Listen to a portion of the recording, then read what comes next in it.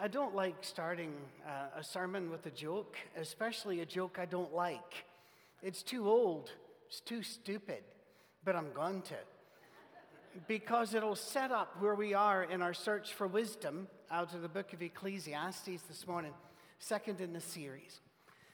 The old joke is a man he's under a street light at night and he's crawling around on his hands and knees, and somebody walks up to him and says, "What are you doing?" He says, "Well, I'm looking for my car keys."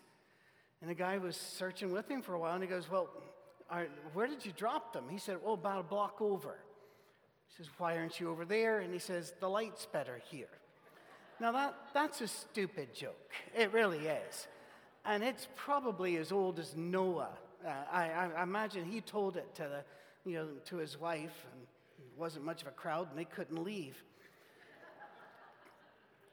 But there's something to it. And I want you to remember the old stupid joke as we read a book that troubles us. Ecclesiastes is a very troubling book. And if you've been trying to follow along and you read chapter 1 last time and you kind of read ahead into chapter 2 thinking it's going to pick up, it didn't pick up. It doesn't. And in fact, even its payoff passage, there's not much of a payoff. So why are we doing this? Why are we reading a book that seems to say things that believers shouldn't be saying? Or maybe even aren't allowed to say? But it's a very necessary book. If you cannot learn by the example of others, you are going to have a miserable, pain-filled life. Because you're going to have to hit every obstacle and suffer every indignity because you didn't pay attention to the ones that went before you. Pay attention. It can make life a lot easier. But here's the thing. Every generation has to learn some things on their own. It's just the way it is. It is, and by the way, that doesn't end. Cammie and I had to learn how to be parents and then how to be empty nesters. And then now we're moving into the caring for older parents thing. We're all learn. You keep having to learn. But one of the cool things is you can look at others and say, what did they do that worked? What did they do that did not? When you're a teen, I love teens. I think teens are fantastic. And one of the great things about teens is that they haven't yet found their identity. Now, there are a few. There are a few that have. They come out of the womb knowing who they're going to be. But most teens, if you were to boil down who are you going to be, boils down to not my parents. And that's fine. You're not supposed to be your parents. Besides, they look over at you and, what are you doing, Mr. and Mrs. Excitement?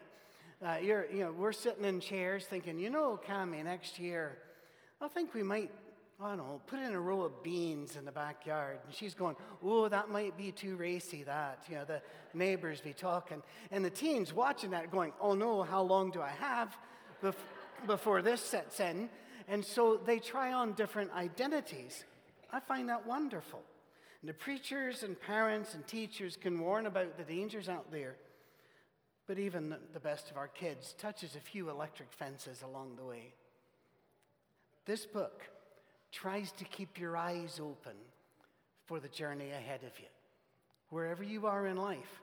And one thing you need to know about this book, and that is that God doesn't really enter the conversation until quite late in the book. And even then, it's more of a drive-by by God. Very briefly, this book bears the voice of a secular, guideless person wandering out in a land with no boundaries, not understanding what's good or what's bad until he searches for himself. The futility of that search and the pain that kind of search can bring, well, that's what we want to avoid. So we watch this search carefully. Chapter 2, verses 1 through 3. I said to myself, come now, I will test you with pleasure to find out what is good. But that also proved to be meaningless. Laughter, I said, is madness. And what is pleasure accomplished? I tried cheering myself with wine and embracing folly, my mind still guiding me with wisdom. I wanted to see what was good for people to do under the heavens during the few days of their lives. Whenever you hear about folly and wine for the few days of your life, that this probably didn't pay off. And it did not. This will surprise no one, but there are many things that baffle me. I see it, I watch it, I know what's about to happen, and I'm going, I don't get the point of this thing at all. I understand that the variety of human experience is almost endless, and your interests are endless as well. And I have my likes and my wishes, and you have yours. That said, I've never understood why anybody would want 1 minute to live 1 minute in a crowded bar full of yelling people jumping up and down and strobing lights. And then somebody screaming at you to enjoy yourself more. Jump more. More. And I'm walking in going, this is hell. This is exactly what hell looks like. All this sensory stuff and people telling you you need more of it. And you go to a concert. You like the music, so you go and they stand up and it's not sufficient. No, you have to be more excited than you are. I listened to, I didn't go to this concert, but I bought the concert on iTunes, and I was listening, and the guy said, is anyone alive out there? Well, that's a strange question. What were you expecting dead people? And then the ones that go, are you ready to rock? And I'm thinking, I drove 2 hours. I paid $25 to park. I paid $100 for my seat and $5 for the Diet Coke. I've done my bet. You rock.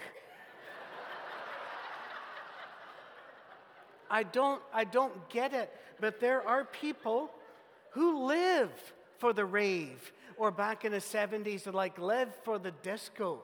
They live for that noise and all of the input of lights and crowds. But I've never understood it. And I'll tell you one part of it I've never understood. Bar hopping. What does bar hopping do? Drinks are cheaper if you buy your own at home. If you want friends, invite some. If you don't have any, you're not going to find them at the bar. You're going to find people who are also looking in the wrong place for whatever they want. And willing, night after night, week after week, to put themselves through some real damage and not end up with anything. I remember in university, I would have friends that would do this, that would bar hop. We're going to have some drinks here and some drinks there. And I'm thinking, you're spending, why? And I wouldn't go. And they would come later and say, Patrick, you don't know how to have fun. I'll go, let's review. Do you have any money? They'll go, oh, no. Fair enough. Do you have a headache? And they're going, shh, yes, very much so.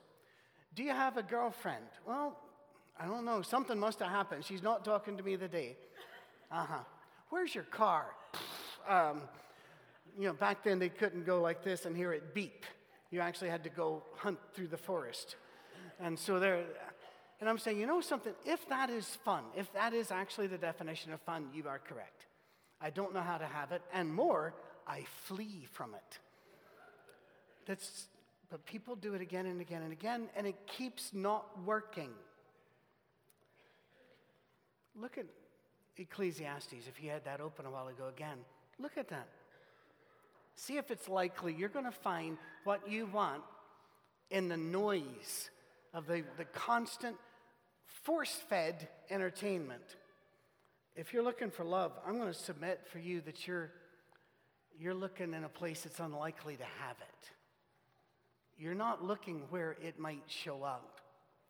The teacher in Ecclesiastes shares his experience with the reader. He went from mindless laughter and found it empty. Now, it's important you get this. He's not saying there's something wrong with enjoying a stand-up comedian or looking forward to a sitcom that you really like. There's nothing wrong with that at all. Laughing actually has a lot of physical benefits for you, as well as psychological benefits. He's talking about the mindless, scoffing, snarking humor. It's a particular kind of laughter he's looking at here. It's the cutting wit. It's the put down. It's the harmful prank that embarrasses somebody else. Over 20 years, I read a paper by a sociologist entitled The David Letterman Generation. Now, the articles and the study he did, I guess it's more of an article than a study, was not against David Letterman, and he didn't say he caused it. He was saying he's a perfect example of what we have become, because nothing can be taken seriously. There's always a right to whatever goes on. To do that robs life of meaning. It robs life of pleasure.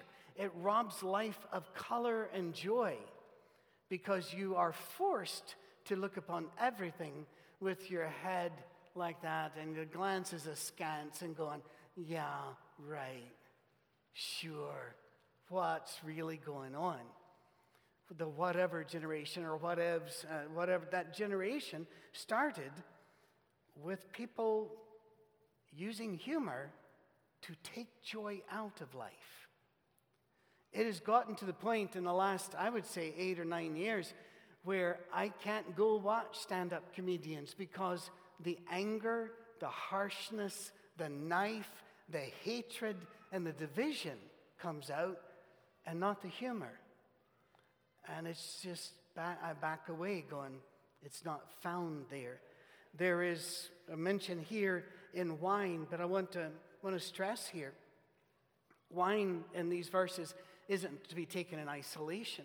He's not talking about a glass of wine with your dinner. He's not talking about that. He's talking about any form, including wine, as if I misuse this to a point, I can find happiness and meaning. No, not with laughter, not with wine, not with any of these things he's found so far. In fact, the reason alcohol is misused, and you can find verses in Scripture that say it's a danger, and you can find many verses that say there's a gift and a pleasure there. But all of them say drunkenness is wrong. All of them. And so when people go to get drunk, I want to let you know something. We don't know a lot in psychology, frankly, but there are some things we know are absolutely true. Sometimes people will say, I know I said those things, but I was drunk. I know I abused my wife, but I was drunk. No, you didn't abuse your wife because you got drunk. You got drunk so you could abuse your wife. You are using alcohol to allow yourself to be a monster, to allow yourself to have an excuse. What are you using it for? Let's be very careful. What are we using laughter for? We got to apply the same metric to all of these things. Laughter and joy, they're wonderful things. The folly here is that empty, destructive, joyless application, like the political hate that now is called comedy. The divisiveness, which is called comedy. The teacher in Ecclesiastes moves on, and so shall we. Look at the next section. I undertook great projects. I built houses for myself and planted vineyards. I made gardens and parks and planted all kinds of fruit trees in them. I made reservoirs to water groves of flourishing trees. I bought male and female slaves and had other slaves who were born in my house.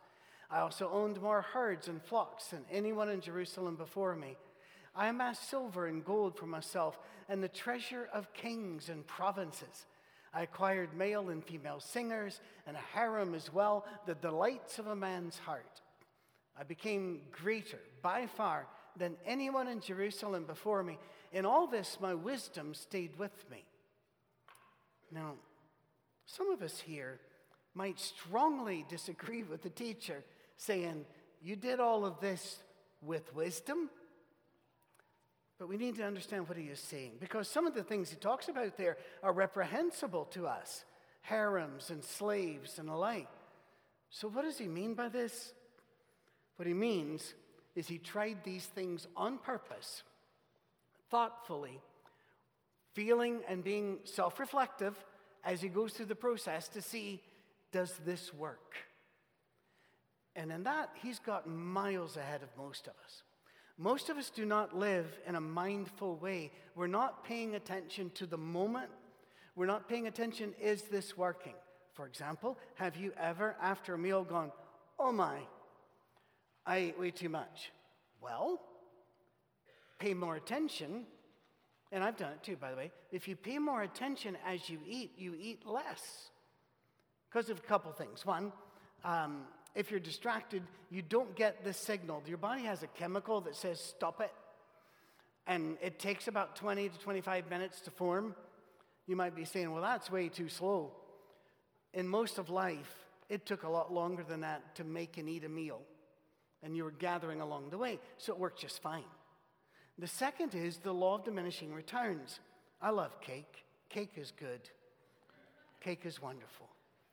All bow to cake. However, it is true, and I hate to admit this, but it is very true, that the first bite of cake is the best. Unless you're saving the icing, then first bite of that is best. But the more you go through, you get a diminishing pleasure. Most of us don't pay attention to that. Most of us don't pay attention to our lives. He's paying attention. He's saying, I'm doing this on purpose to see if this will give me meaning, if this will help me. He's intentional, he's observational. In that sense, he's miles ahead. But then, how does he respond after he's applied his wisdom to everything he's just done? He breaks into a song or a poem here. I denied myself nothing my eyes desired. By the way, teens, I know you get hit with stuff like this all the time. Ask your grandparents back in the 60s about the phrase, if it feels good, do it. That was everywhere. Do you remember that? If you're able to remember the 60s, there were other issues. I'm aware of that. But if you still have a few brain cells left, there would even be bumper stickers, if it feels good, do it. That was almost a national mantra. I refused my heart no pleasure. Well, follow your heart, you're told. Follow your heart. How many stories tell you to follow your heart? Your heart is stupid.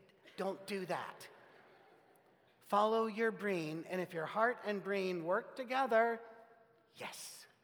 If not, default to brain. They say that love is blind. Oh, it's deaf, it's mute, it's nauseous, you need the head. You need the head.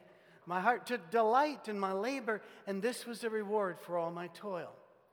Yet, when I surveyed all that my hands had done, and what I had toiled to achieve, everything was meaningless, a chasing after the wind. Nothing was gained under the sun. Mindless folly didn't help him, so he tried accomplishments. The buildings and gardens and slaves and singers he mentions were all very specific signs of prosperity and status in his world. Fill in the ones that would be for you. Because it'd be really easy here to say, well, we're not going to do that harem and slave bit. Good. But what are our metrics? What are our measuring sticks for success and happiness? What are we applying? Bring it into your world. Rather than pour scorn on him for his measurement, consider how we measure success. The Irish have a proverb that says, it's better to own little than want a lot. It's better to own little than want a lot. But isn't a lot how we measure success?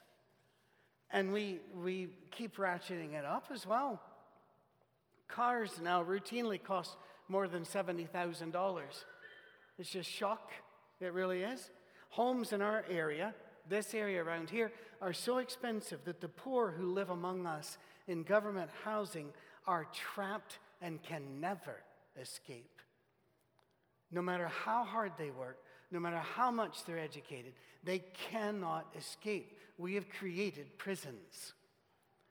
And our prices still go up because we want more and we want more.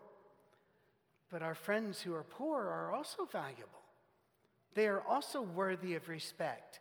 They're worthy of the same respect we would show somebody who, like the teacher in Ecclesiastes, has built and acquired.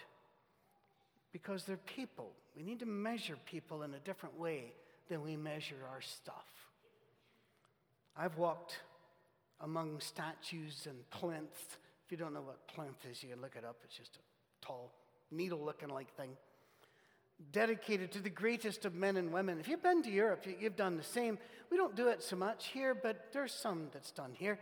But you walk in European squares, and there'll be all these statues with very important people up there somehow. And you go and you read the name, and you go, I don't know who these people are. And by the way, in the city of Glasgow, largest city in Scotland, that's where we around that Glasgow area, so we lived. There's George Square, and it's really famous for two things. One, it's a very big plaza full of plinths and statues that nobody can remember what they did. And second, the one we do know, Duke Wellington, they can't keep a traffic cone off his head. Seriously, it has been going on for 40 years now. And so I've been over here, so I have an alibi. But every time the police will put a camera on it, they'll have guards and patrols. Next day, there's a traffic cone on top of his head. I think it's magic. But I look around and I go, they were so important.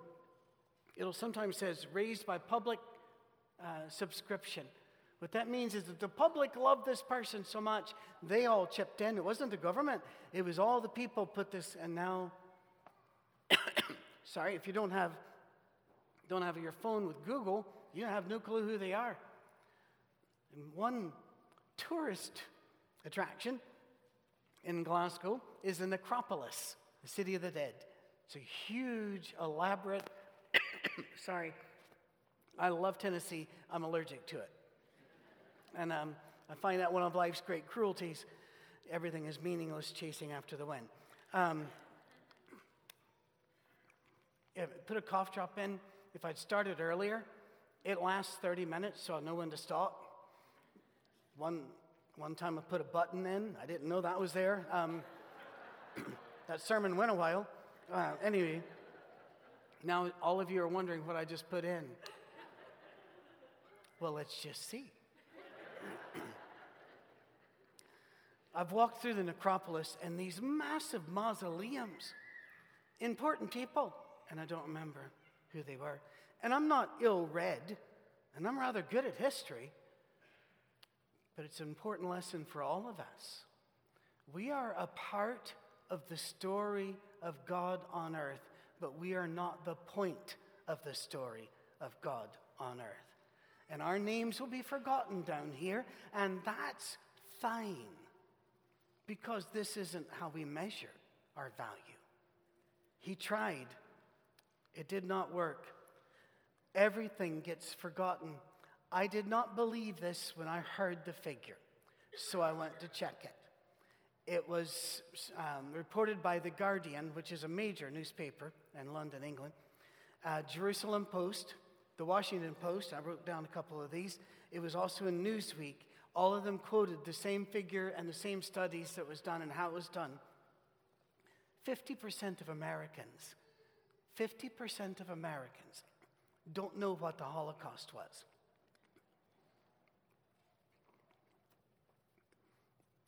Even the most important lessons get forgotten.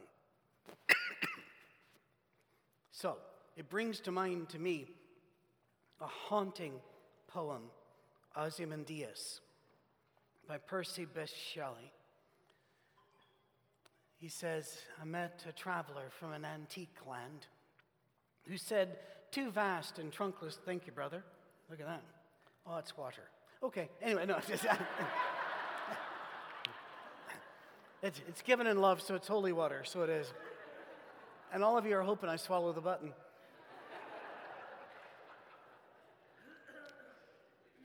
Sorry, that wasn't on the notes. Thank you. I met a traveler from an antique land who said, two vast and trunkless legs of stone stand in the desert.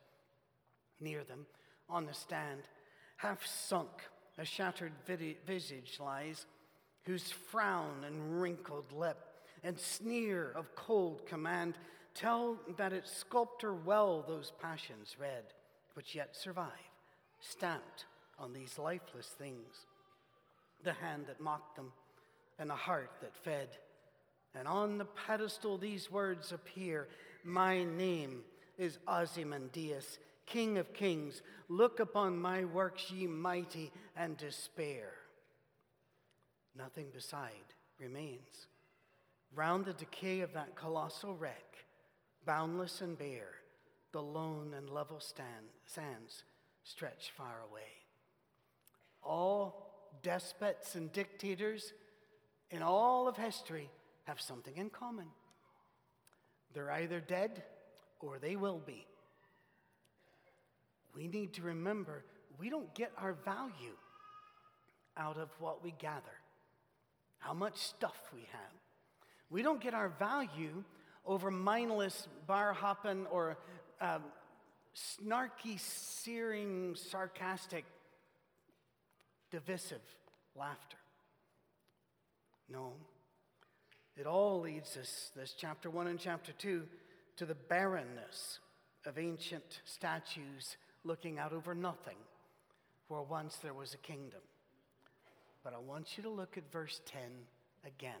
It's easy to miss it because we get so depressed by the time we hit it that we slide right past it. I denied myself nothing my eyes desired. You already saw that. I refused my heart no pleasure. We see that.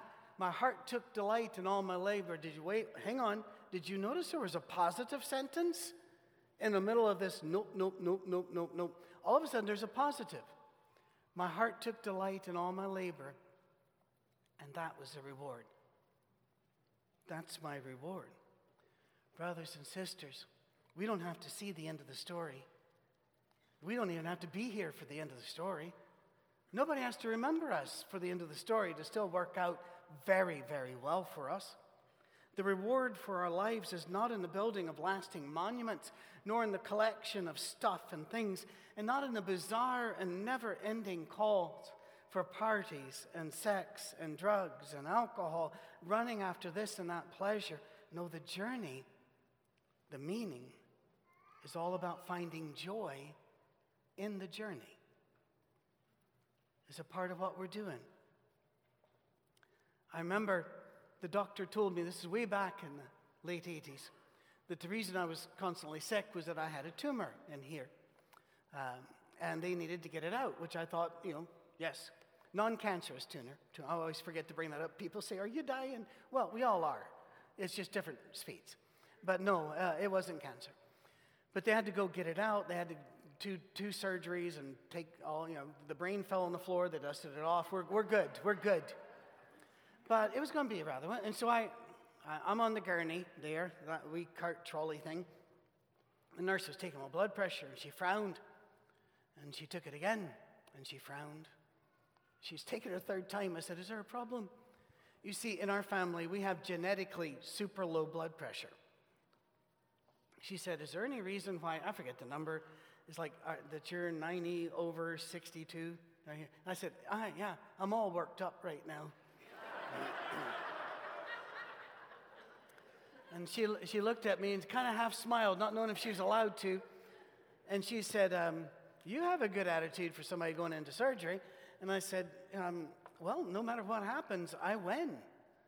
And I talked to her. I said, when I was a wee boy, my dad would come in and tell us scary stories before we go to bed, because that's advisable if you want your children to settle down.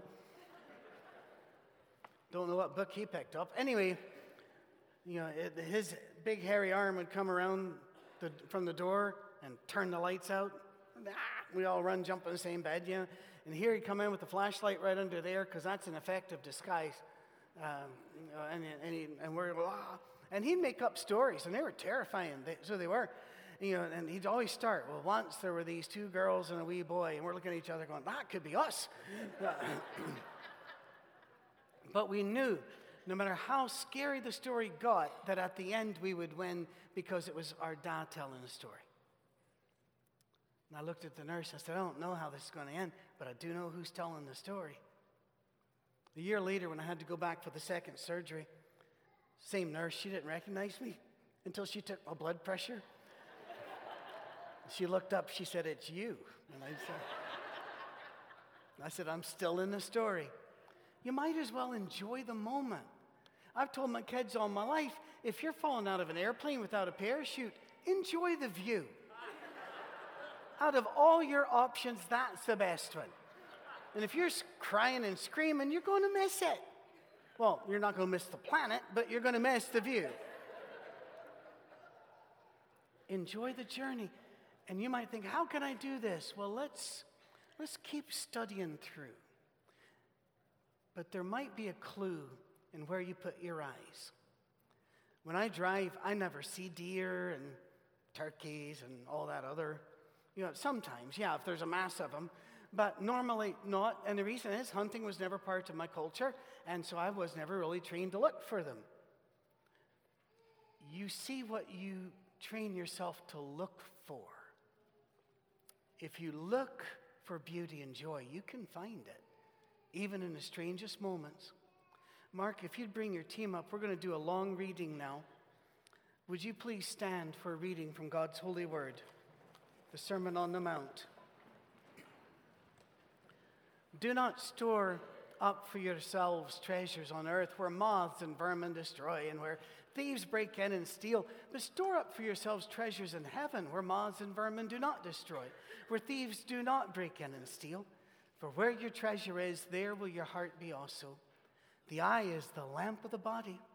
If your eyes are healthy, your whole body will be full of light. But if your eyes are unhealthy, in other words, what are you looking at? What are you noticing? Where do you put your eyes? Then the light within you is darkness, and how great is that darkness? No man can serve two masters. Either you'll hate the one and love the other, or you'll be devoted to one and despise the other. You cannot serve both God and money. Therefore, I tell you, do not worry about your life, what you will eat or drink, or about your body, what you will wear. Is not life more than food, and the body more than clothes? Look at the birds of the air. They do not sow or reap or store away in barns, and yet your heavenly Father feeds them. Are you not much more valuable than they? Can any one of you, by worrying, add a single hour to your life? And why do you worry about clothes? See how the flowers of the field grow. They do not labor or spin. Yet I tell you that not even Solomon in all his splendor was dressed like one of these. If that's how God clothes the grass of the field, which is here today and tomorrow thrown into the fire, will he not much more clothe you, you of little faith? So do not worry, saying, what shall we eat? Or what shall we drink? Or what shall we wear? The pagans run after all those things, and your heavenly Father knows that you need them. But read this with me. But seek first his kingdom and his righteousness, and all these things will be given to you as well. As we continue our search for wisdom, watch where you're putting your eyes.